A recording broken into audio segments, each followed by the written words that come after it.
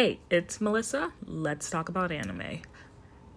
Okay, let's do a quick little recap of Season 2, Episode 3 of Classroom of the Elite.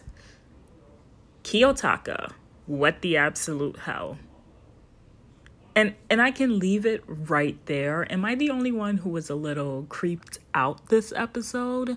I knew he was capable of being a little dangerous. Like, the last episode of season 1 kind of confirmed that once he basically admitted to wanting to use these people and has no intentions of seeing them as friends or anything more than that.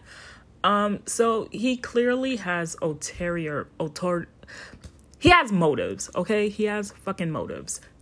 My whole issue is that he orchestrated getting Kay into the secluded area on the in the building, and to kind of sit there and watch everything unfold the way it did, and the fact that he didn't step out to help until he did. Like, I get it, we can always admit that he needed the footage for the blackmailing to even work in his favor, but it's just like he has such a vacant expression on his face all of the time, and obviously they're doing that so this way you can never really read his expression, but it's very off-putting. And I was rooting for him all during season 1 because he seemed so nice and he seemed like he wanted to help Suzune, and now it's just like I don't know if I can root for him if like things keep following the path that it's going, you know?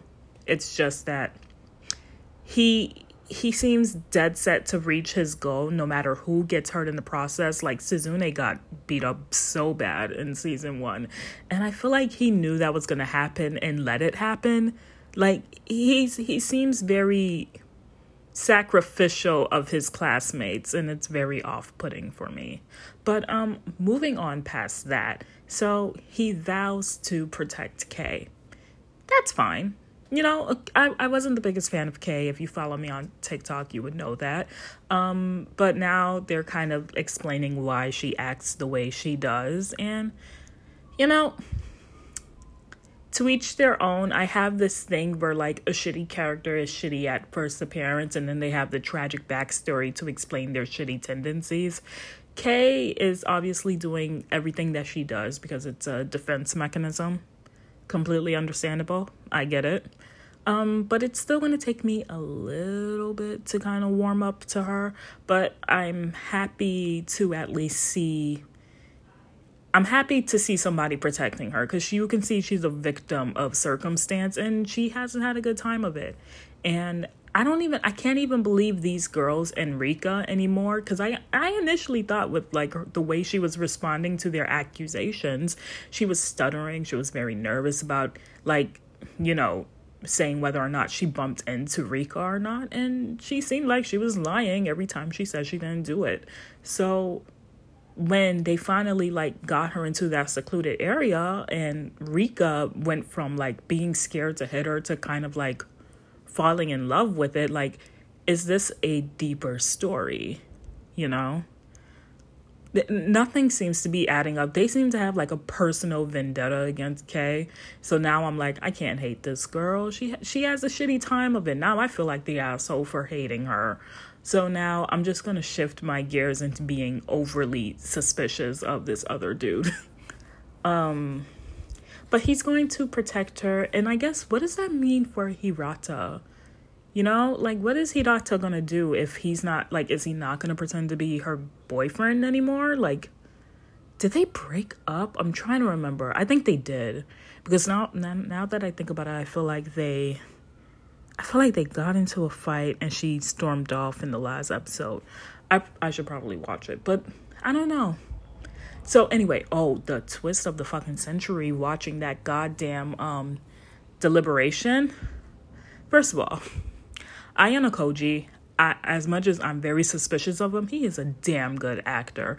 I posted a TikTok earlier because, like, when they were showing the phones saying who was the VIP or not, and everybody was flipping it, and everything seemed normal.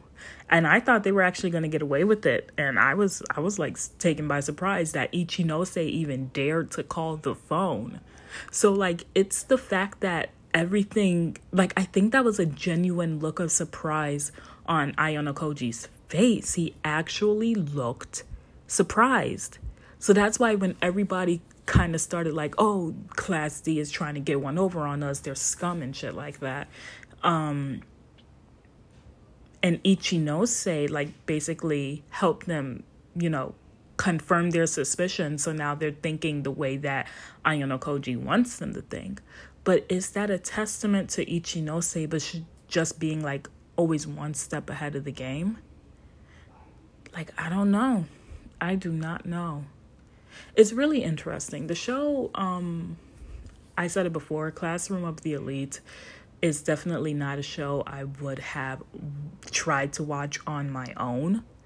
It's very, when you look at, like, the stills of it, and there is a lot of fan service, in my opinion, but it has a very captivating story. And so far, season 2 is off to a very, very good start. And I cannot wait to watch the next episode, and I will keep you guys updated.